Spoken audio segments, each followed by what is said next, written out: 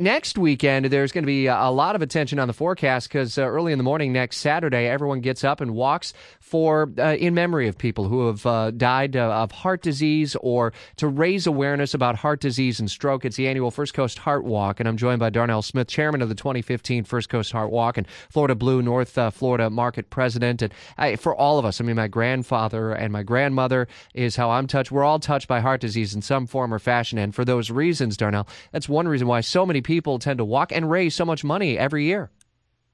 That is correct. When you just look at the number of people who will be impacted, pretty much every 39 seconds someone is impacted by heart disease or stroke. And so when you consider that, those kind of numbers, none of us are impacted. I was impacted, quite frankly.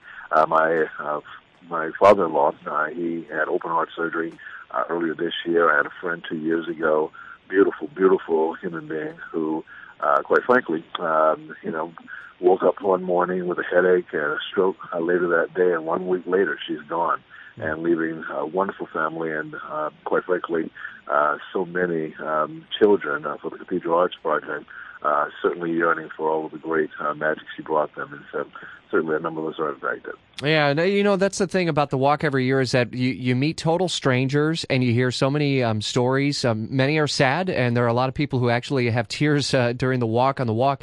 But then stories of hope, how people have turned around their lives, how they've shed some weight to try to lead a more healthy lifestyle. And that's kind of the give and take, if you will, during the event that I think is probably one of the more noteworthy moments. I know you guys focus a lot, I'm sure, on how much money is raised and how that money then is spent here on the First Coast.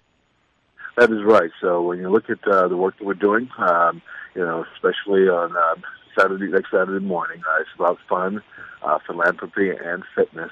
We absolutely want folks to come out, certainly to participate in each one of those.